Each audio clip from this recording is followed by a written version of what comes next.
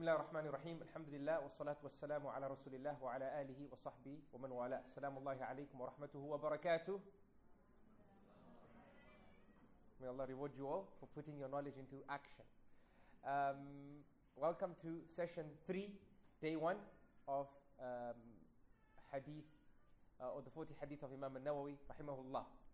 In our last session, we dived into the hadith of Imam al-Nawawi, or the first hadith mentioned by Imam al-Nawawi here, which is the hadith of Umar ibn Khattab radiyallahu an, and we discussed a few points from them. Number 1, there's nothing about your actions except that they'll be judged by intentions. And number 2, based on your intentions, will you be rewarded accordingly? Number 3, we should be people that focus on our character, not on our personality. We should be a people that should judge ourselves not based on how people perceive us, but based on how Allah perceives us. And we know that Allah looks at us based on our reality, what our hearts hold, how our hearts really are, right? And then the fourth thing we discussed, we said that this hadith is general, it's all-encompassing, but there are some exceptions to it, such as matters that require staying away from, like sins, like, for example, those matters that we have to do because they shouldn't exist, like purifying an impurity. All these matters don't require us to have an intention for it to be considered to be Islamically correct, right? This hadith is not inclusive of those matters. Rather, this hadith is inclusive of, number 1, those actions which are acts of worship in and of itself, number 1. Number 2, it's inclusive of those actions which are mundane activities of life that we want to convert into an act of worship, so we can build Jannah doing those, those activities that people normally consider mundane, such as work, study, going to the gym, going on holiday, and so on and so forth. And one other thing we did mention was that our intention also helps us differentiate between the different types of worship and the different levels of the types of worship that we do, such as wajib versus sunnah, such as, and in terms of the first category, such as a dhuhr salah versus an asr salah, such as a fast done because of a kafara or expiation, which is also compulsory, and a fast done, for example, in Ramadan, which is also compulsory. Intention has all these applications, and we don't forget what we said, that all these ahadith are universal, and Imam Ahmad rahimahullah says that all of religions revolves around 3 narrations, this being one of them. One of the most important aspects, obviously, of this narration, brothers and sisters, is the importance of ikhlas, meaning doing it for the sake of Allah, meaning making sure you purify your intentions. When I say ikhlas here, I'm particularly meaning purity of intention, that you work on yourself, right? We must always work on our intentions and remind ourselves why we do what we do. It can never be that we always, shaitan, the first point of attack, when shaitan attacks you, is that he hits your intention. This is what shaitan will do. If he can't stop you praying salah, he will pollute the intention you have when you pray. Right? So always work on that intention. Don't take your intention for granted. Don't take it as you being excess in that you're checking your intention. Check it. It's important that it's not mixed with love for fame or love for name. It's not mixed with a love for recognition. No, it's only for the sake of Allah subhanahu wa ta'ala alone. Right? So ensure that you take care of this. And the last thing that I want to say with regards to this matter of the intention is that a person does not practice idolatry or polytheism or shirk if, for example, they work without intending it being for the sake of Allah. Does that make sense? We must add this to complete the discussion. We said that if you want to make your mundane action of life an act of worship so that you're rewarded, you should have the intention. But what about the person who goes to university for the degree? Do we say he's practicing shirk? He's not doing it for the sake of Allah? We say no. Why? This is not an act of worship in and of itself. And the scholars have said that and the proof for this is the fact that, for example,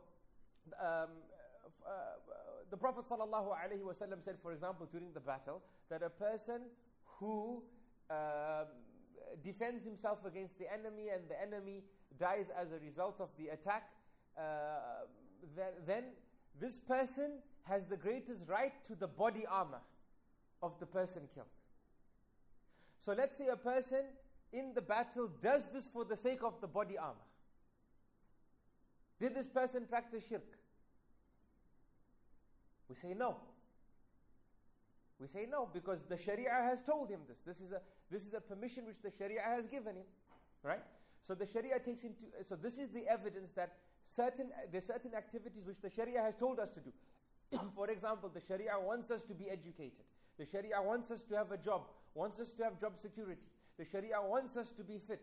So if someone says, I'm doing it to be fit because the Sharia allows it, am I practicing shirk? We say no. But where does the intention help us here in terms of building our Jannah and getting the rewards? Is that clear? Right? But where it will be shirk is if you intend other than Allah in something which is an act of worship in and of itself. Like the recitation of the Quran. This is an act of worship in and of itself. Like seeking Islamic knowledge. This is an act of worship in and of itself. Like salah. It's an act of worship in and of itself. It cannot by any means or form be for anyone other than Allah. You give zakah, you give sadaqah. This is an act of worship in and of itself. You go for hajj, you go for umrah, an act of worship in and of itself. You have to make sure your intention is pure. And this is really, if we're going to get into the nitty-gritties of the Arabic terminology, ikhlas comes from akhlasa yukhlisu. Akhlas refers to the process of purifying something from an impurity that fell into it.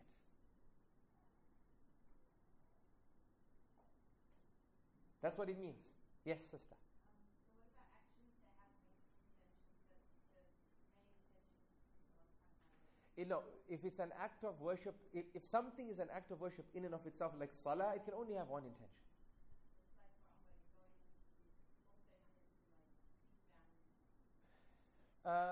Then the rewards that you get depend on how you position that.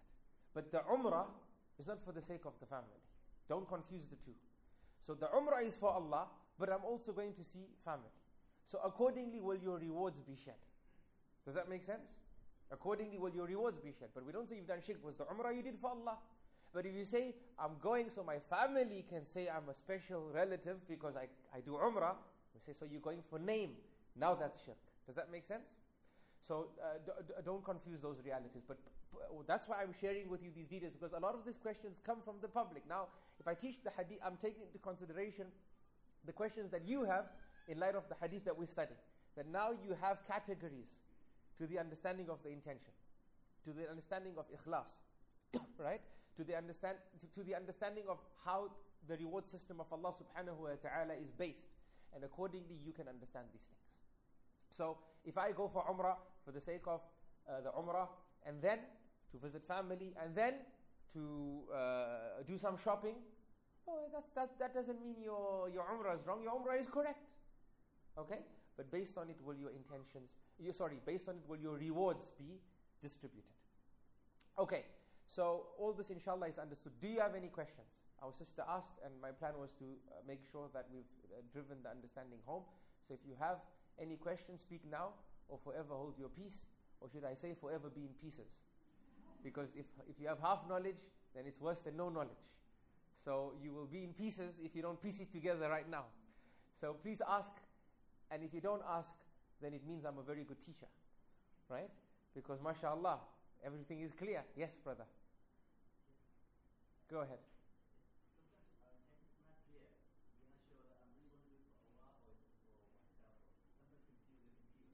Yeah, right. So our brother is saying sometimes my intentions are mixed. All right. If this has to do with an act which is worship in and of itself, it can't be mixed. Say, for example, I'm going for Umrah, for Allah, but also because, it will build me some goodwill with my family, for example. Can't. It's an act of worship in and of itself. It can only be for Allah.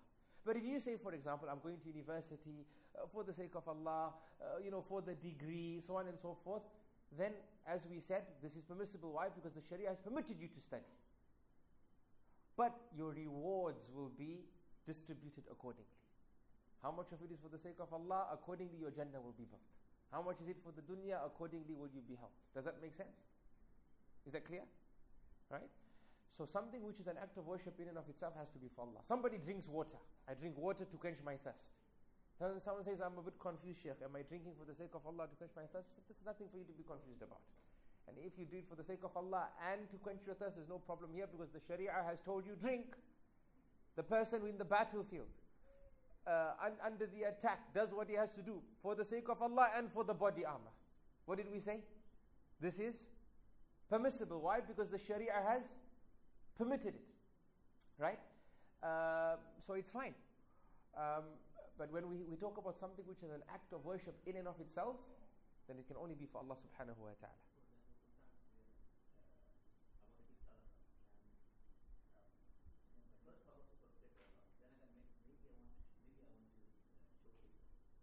No, that's wiswas. That's wiswas. Our brother is saying, he understands my explanation, but he's saying, I have something specific, which is, I'm giving a sadaqah, and then I feel it's for the sake of Allah, but then I have a feeling that maybe it's to show. And I said, that's wiswas. That's doubts. That's doubt that shaitan whispers into you. That's doubts, and this happens to the best of us. That you do something, and once you're doing it, you start doubting. Right? And in answer to this, if your initial intention was for the sake of Allah, continue. Because the scholars say, doing something for other than Allah is shirk. And leaving something for other than Allah is showing off, is riya. So, you gave the sadaqah for the sake of Allah. Right, so you gave sadaqah, right, for other than Allah. For other than Allah. Sadaqah is an act of worship in and of itself. So you gave it for other than Allah. That's shirk. But now you're giving it for Allah, but now you start having doubts, so you leave it. You're leaving that act because I'm scared so-and-so is watching me. Because I'm scared, this is showing off.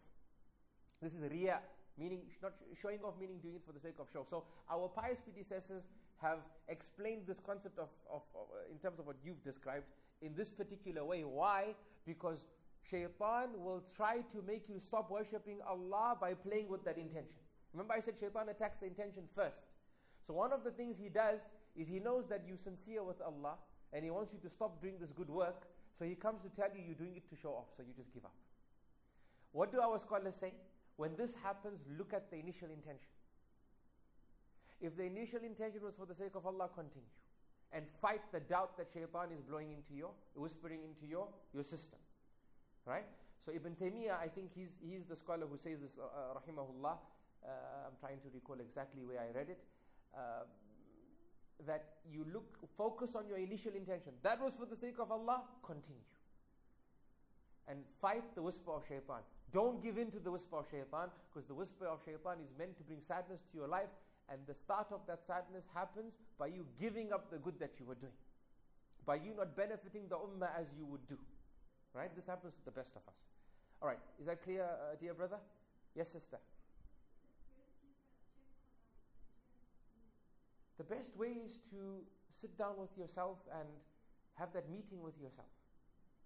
Have that private time with yourself. Get in touch with your fitrah.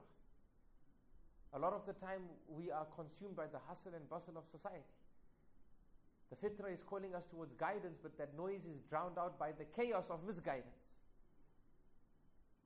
It's up to you to put your mobile phone away and take a break from your family and shut down the internet and tell them for the next few hours, I'm auditing myself.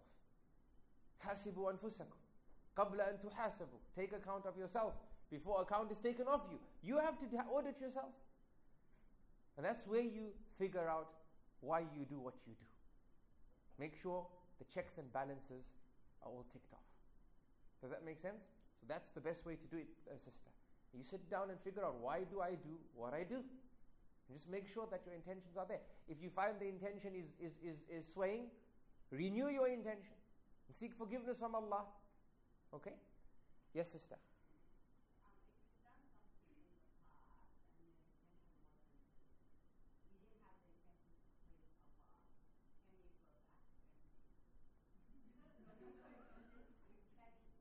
Fine. So I wanted to touch on this actually, because when I was teaching you about when I was teaching you about, go to university for the sake of Allah, have your job.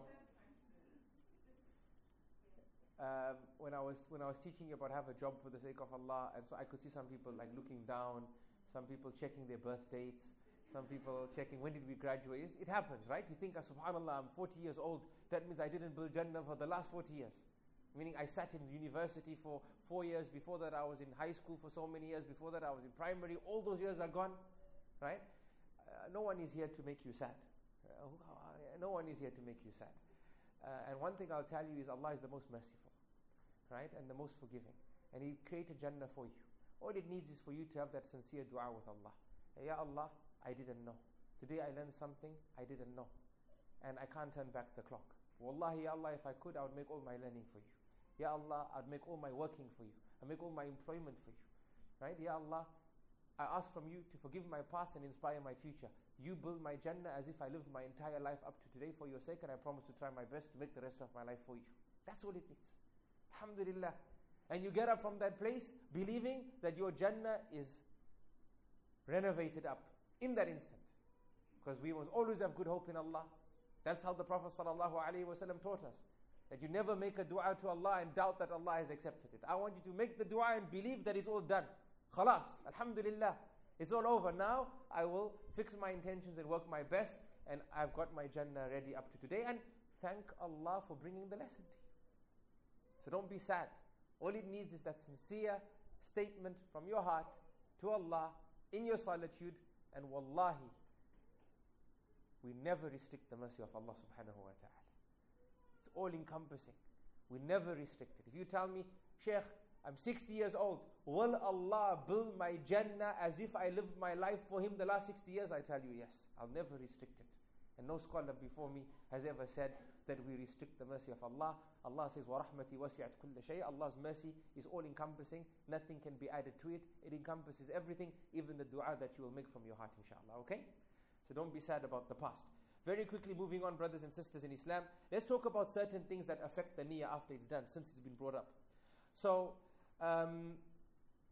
let's say, for example, a person. So we've spoken about this ikhlas, purifying your heart. So you remove the impurity, so everything that remains is pure. We said ikhlas refers to the purification process. So you had some liquid, some impurity fell into it, and you purified it. You removed the impurity. Let's say you had some butter and some impurity fell into it. You remove the portion of the butter that has the impurity, and the rest of the butter is edible, right? So the same thing with our intentions. We got to focus in ikhlas, the process of purification. Purify the niyyah. Remove the impurity, so everything that's left is pure. And this concept of ikhlas is all of religion, by the way. And this is why this is the first hadith. Allah says in the Quran, وَمَا أُمِرُوا إِلَّا لِيَعْبُدُوا اللَّهَ مُخْلِصِينَ لَهُ الدِّينَ. Allah says they were not commanded except to worship Allah mukhlisin, sincerely, lahu deen. This is all of the religion. This is all of the religion. This concept of worshipping one Allah, this is the crux of it, brothers and sisters in Islam. This is the crux of it. Allah says, lahu deen. This is the deen. Right?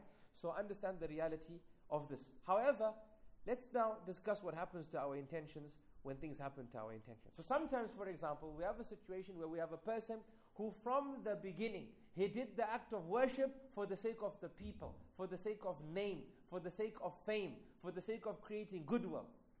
He started praying because his parents told him, if you pray, we'll buy you the car. So he prayed for the car, for example. And that is why you shouldn't raise your children this way, where you teach them obedience to Allah by bribing them with the dunya. This is not good tarbiyah, brothers and sisters. And I know we do it naturally with no malice, but it's not good tarbiyah. You should teach them to do it for Allah, because Allah is worth it. He created you, He fashioned you, He sustained you. You must pray. And Allah will give you and give you, attach the hearts to the rewards of Jannah, not to the rewards of the dunya. Okay? So a person did it for the sake of some worldly thing. What is the ruling here? The act is rejected. Not just that, the person has practiced shirk, associated partners with Allah. This is dangerous, right? And the Prophet ﷺ said, "Man salla yura'i faqad ashrak." Whoever prays for people to see, you've done shirk. وَمَنْ صَامَ يُرَائِي فَقَدْ أَشْرَكَ. Whoever fasts for the people to see, he's done shirk. وَمَنْ تَصَدَّقَ يُرَائِي فَقَدْ أَشْرَكَ. The one who gives sadaqah for the sake of people, building goodwill for himself in front of the people, they see that he's doing this, then he's done shirk. Right? So the Prophet ﷺ said this. This hadith is mentioned by Imam Ahmad and others, and the hadith is sound. And its meaning is correct. It's established in other narrations in the Sahih. It's established by other narrations in Sahih al-Bukhari and Sahih Muslim, meaning from the authentic, authoritative narrations. Right, so this is complete shirk. A person from the beginning didn't intend Allah in an act that should only be done for the sake of Allah. Is that clear? This is shirk. I don't think we have any confusion about this. Tayyib. The next one, the next situation. The next situation is a person who does it for the sake of Allah. But whilst he or she is doing it, the wrong intention comes in. The wrong intention comes in. The intention of developing goodwill, the intention of praise from the people whilst you're doing the act. So what's the ruling here? The scholars say there's two situations here. The first situation is where the person started the act for the sake of Allah, and during the salah, during the sadaqah, during the umrah, during the hajj, they nullified that first intention totally. And they made the act of worship solely for other than Allah. What's the ruling here? Same like the first. Entire action rejected, and you've practiced this shirk. May Allah protect us from it. The second situation is a person doesn't cancel out the initial intention. I'm doing this salah for Allah, but my father's watching me, so instead of 1 Subhana Rabbi al-Azim, 3 Subhana Rabbi al-Azim. Subhana Rabbi al-Azim. Now it's a long ruku'. Now I'm doing it for, the salah is for Allah, but someone walked in and you became conscious of it, and the quality increased of your prayer. Right? Right? So what happens here? What is the ruling here? Does this cancel the entire ibadah? The scholars say no. The entire ibadah is not cancelled. But the portion of the worship that was done for the pleasure of other than Allah, you're not rewarded for it, and that won't be looked at. Is that clear? Yeah, the added quality will be rejected. Allah won't reward you for it, because it wasn't done for Him. But Allah won't consider your entire ibadah to be null and void. Why? Because you did it for Allah, and whilst you were performing the salah, you didn't intend it to be for your father, but you increased the quality because your father saw you, because your teacher saw you. So the initial intention is there. So that salah is for the sake of Allah, that's fine. But the excess, the extra that you did because of somebody else, not for the sake of Allah, Allah subhanahu wa ta'ala won't look at that. Is that clear? Alright. Then the third situation is a situation whereby you started the act for the sake of Allah. You completed the act for the sake of Allah. There was no addition for the sake of people. But after it, people started praising you, and you found love for it in you. You found love. Somebody acknowledges you and says, wow, I wish I can be like you and this person, and he sacrifices and so on and so forth. And you found yourself feeling, this is nice. Right? It can happen. You find yourself feeling nice about it. Does this cancel your rewards? It doesn't cancel your rewards. It doesn't cancel your rewards. And the scholars say this is similar to the hadith of the Prophet ﷺ, in which he was asked, a companion asked him and said, أَرَأَيْتَ الرَّجُلِ يَعْمَلُ الْعَمَلِ مِنَ الْخَيْرِ وَيَحْمِدُهُ النَّاسَ عَلَيْهِ. Do you see a person who does good deeds and people praise him as a result of that good deed?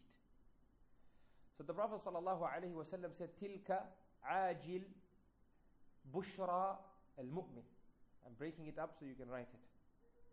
تِلْكَ عَاجِلُ بُشْرَى الْمُؤْمِنِ. That praise is Allah subhanahu wa ta'ala giving the slave glad tidings before his time. That is getting the glad tidings in the dunya before the akhirah. But the scholars say that if the love for it develops to the extent that the next time you do that act of worship, you are focused on the people and what they'll say about you, now that's a problem. Or if nobody praises you, you take offense to it, that's a problem. Or you finish the act and now you're looking for it, that's a problem. Does that make sense? So if you did it for the sake of Allah, and through it was for the sake of Allah, and afterwards people praised you and you felt that human nature, you felt proud of yourself, your ibadah is safe. And inshallah, this is glad tidings from Allah that it's been accepted. But this doesn't mean if people don't praise you, it's not accepted. Don't get me wrong. However, if you now take that circumstance and it develops you into a human being where you're checking the numbers, how many people are listening to my thing, check online, how many people commented, some people have this disease, they put something, then they keep refreshing. Refresh, how many people, how many people, how many people? So now you're looking for the people. Then you look at the comments, who's praising what I said? Who said what? Who agrees? Who disagrees? And now you busied yourself with this, and your happiness and sadness is based on the people's praise or dispraise of you. Now this becomes shirk. Because now you started doing things for the people who will say, wah, wah, wah, or praise you. And remember the hadith of the Prophet ﷺ about one of the first people that will come on the day of Qiyamah, reciter of the Quran, a person who fought in the battlefield in defense of Islam, a person who was a teacher of the religion. And Allah will say, what did you do? And the person says, I read Quran, I taught Quran. Allah will say, kadhab, you lied. Why? You did it so the people could praise you. That's now how you started doing it for the praise. And then the hadith says he will be commanded, the angels will be commanded to pick him up and fling him face downwards into the hellfire. May Allah protect us from this. So never do it for the sake of praise. But if the praise comes to you and you feel what you feel as a result, don't take it negatively.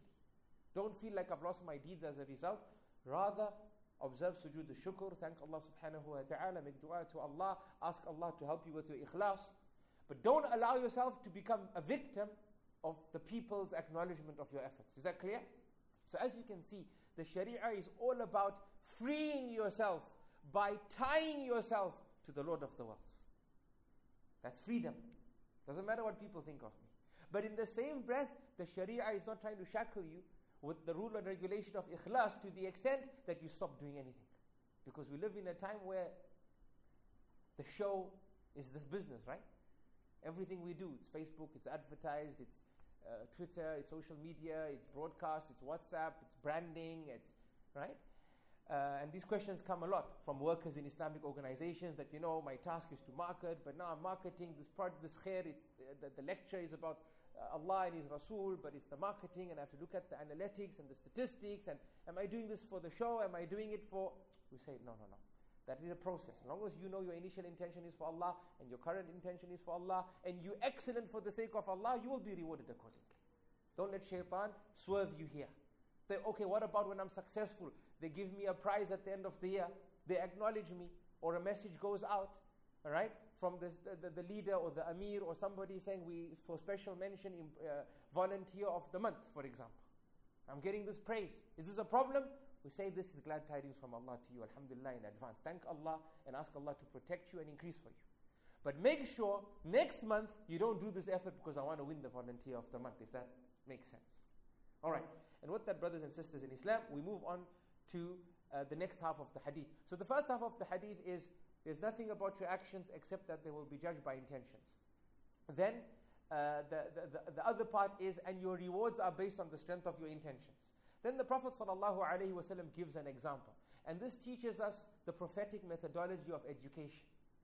That the Prophet ﷺ shares the lesson and he shares them an example that makes sense to the Sahaba radiallahu anhum ajmain. It's something fresh in their minds, something they can understand. And the Prophet ﷺ says that whoever migrates, obviously from Mecca to Medina, for the sake of Allah and His Messenger, then that person has migrated for the sake of Allah and His Messenger. What does for the sake of Allah and His Messenger mean? He had ikhlas, and it was considered an act of worship, and he was rewarded accordingly. But in the group of Muslims who did this migration, there might have been one or two people. Maybe one person was going because there was a girl in Medina that he was going to marry. So he thought, let me go. I'm going anyway. So let me go with the Muslims and I'll get married. Was he going for the sake of leaving a place of sin to go to a place of obedience? No. He was going for the sake of some business deal, some marriage, for example, as the hadith says. So the Prophet ﷺ says that you will be rewarded based on that. The person who went from Mecca to Medina, with the people who went from Mecca to Medina, they got rewarded for worshipping Allah. You won't get rewarded for worshipping Allah. But if you got married for the sake of Allah, then you get the rewards for marrying for the sake of Allah. But those rewards are not the same as doing hijrah for the sake of Allah. Because the rewards are different, right? If you do a wajib act, the rewards are greater. If you do a sunnah act, there's rewards, but it's lesser. If you do an act which is a mundane activity of life, but you convert it from a mundane activity into an act of worship through your intention, you get rewarded. But the rewards are not the same as doing a sunnah act of worship, which is an act of worship in and of itself. And then obviously above that, an act which is compulsory. Does that make sense? So we get rewarded, but at different levels. So the person who went to Medina, got married for the sake of the dunya, no rewards. He went to Medina for the sake of marriage, for the sake of Allah. He got rewarded for the sake of marriage, for the sake of Allah.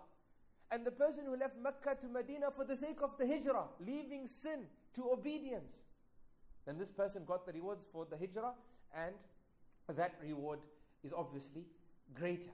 And Allah subhanahu wa ta'ala knows best. Now, in terms of hijrah, my dearest brothers and sisters in Islam, then hijrah generally refers to leaving something for something else. And in Islam, it refers to generally leaving sin. We must understand this. And that's why the scholars say that a person who leaves sin and goes to obedience, they've done hijrah from that sin.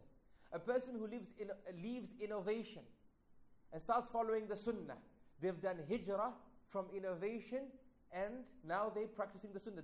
Does that make sense? It's a migration from a situation to a situation. Doesn't necessarily mean a migration from a place to a place. So hijrah generally means to leave something for the sake of something else.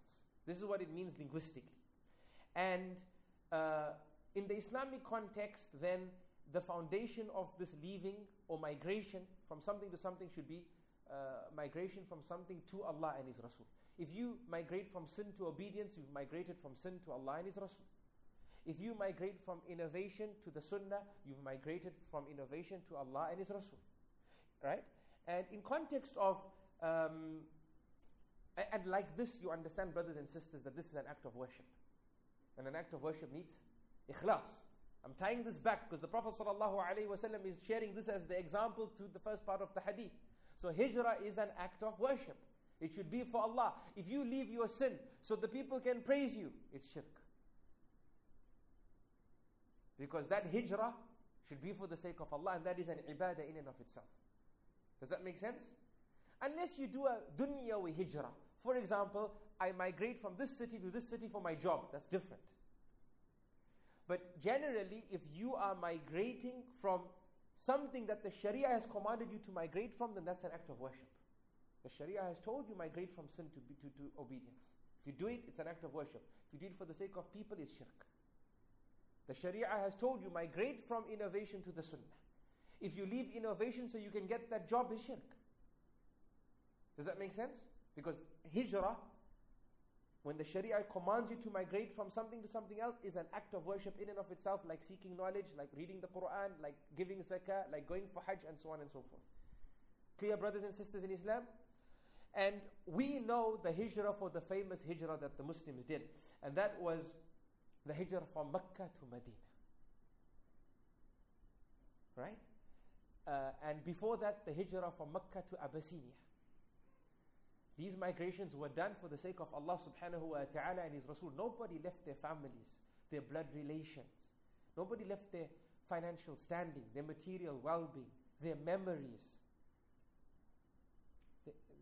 Right? People are sentimental. Their memories, their history, except for the sake of Allah and His Rasul. This is what we've been told to do, so let's do it. Because we've said, La ilaha illallah Muhammadur Rasulullah, it's the complete package. No picking and choosing here. Right? So this famous hijrah was done, which is the hijrah from the land of disbelief to the land of belief. And after 23 years, then Mecca became a land of belief. And the Prophet ﷺ famously said, La hijrata ba'da al-fath. There's no hijrah after Mecca has become Muslim. And some people ask this question today, what about migrating? Is it allowed? The Prophet ﷺ said no hijrah. No, what the Prophet ﷺ meant in this hadith, as our scholars say, is that there's no hijrah from Mecca to Medina or any other land, because Mecca is a Muslim land. The Muslims originally had to migrate from Mecca to Medina. But now they no more need to. The obligation has been lifted. The ruling has been lifted. This is what he meant ﷺ, because Mecca is a Muslim land. And the scholars say the fact that the Prophet ﷺ said it in this open way teaches us that Mecca will be a Muslim land until the day of Qiyamah. It will never change. Despite whoever wants it to change. It will always be a Muslim land. By the decree of Allah subhanahu wa ta'ala. Because the Prophet ﷺ never made an exception here. He said there's no hijrah after Mecca is open, and he left it open. Which means, we deduce from this that it will always be a Muslim land until the day of Qiyamah. Now, obviously there's rules and regulations pertaining to hijrah and matters pertaining to hijrah. This is found in the books of Aqidah and the books of the Sunnah.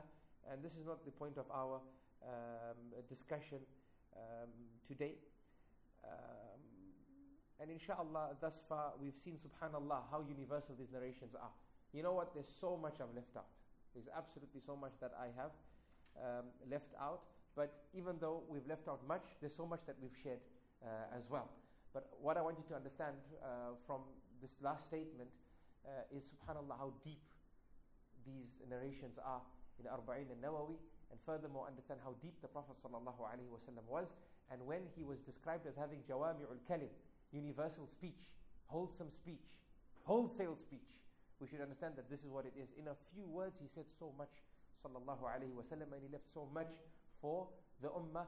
And as we spend time pondering over the Quran, we must also spend time pondering over the teachings of the Prophet sallallahu alaihi wasallam, for no doubt it will help us understand the Quran better. My aim is not to complete, meaning we want to try and complete what we can. I actually wanted to cover 4 ahadith in our time together, but I even knew that was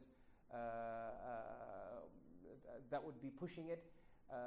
And just in case, we printed 2 extra. But for me personally, as a teaching objective, my objective is not to rush through anything. My objective for the knowledge hive is quality over quantity.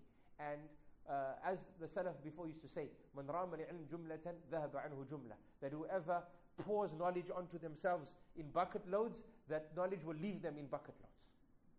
Right? And this is knowledge hive. So we want to be particular to the process of seeking knowledge. Quantity is far better than quality. If you leave here with 2-3 narrations that you understand well, you internalize, and you make it your year objective to bring into your life, this is khairun kathir. This is beyond our understanding in terms of what is goodness, rather than taking so many hadiths where you've enlightened your mind, but you haven't gotten closer to Allah subhanahu wa ta'ala as a result. I'm about to release an article, inshallah, called Transformers. Not the Transformers that you know, but talking about not being a person that has a lot of movement in his or her life with very little progress. Today we mistake movement for progress. Movement is not progress. Right? Movement is taking quantity without any quality. And you don't progress as a result of that movement. Right? So I'm going to release this article, inshallah, in the next few days. I'll try and finish it up in the breaks that we have. This article is really dealing with the situation that we find ourselves in today, where we have so much Islamic knowledge at our fingertips, at the push of a button, in the language that we want, learning on demand, etc., etc., etc. But where is the ummah? Where is the ummah? Right? Where's the return? What's the return ratio here? Right? What do I mean by return ratio? Your ratio of converting learned knowledge into practiced knowledge. Where is that? Right? That our parents didn't have the knowledge that we have today, but subhanallah, perhaps their thabat, their steadfastness in the deen is greater than ours. That perhaps we are a people who question Allah with so much knowledge that we have, and they never once questioned Allah with the little knowledge that they have. Their Jum'ah khutbahs were in Arabic, so they never even benefited from the Jum'ah khutbah. Today, we have the khutbah in our language and everything else with it. So what we want is quality, internalization, and growth, development. Because after all, progress is you moving from your current level to the next level. keep that in mind as you study with our other mashayikh, Sheikh Dawood Hafidahullah and Sheikh Bilal Hafidahullah. And with that, I'll bring the session to a close. I want to thank again our brothers and sisters from Al Kawthar Institute and everyone involved in making this knowledge hive a reality. Indeed, by thanking the people, we are able to thank Allah subhanahu wa ta'ala. تقبل الله منا ومنكم صالح الأعمال. سبحان الله وبحمده سبحانك اللهم وبحمدك نشهد أن لا إله إلا أنت نستغفرك ونتوب إليك. سلام الله عليكم ورحمته وبركاته.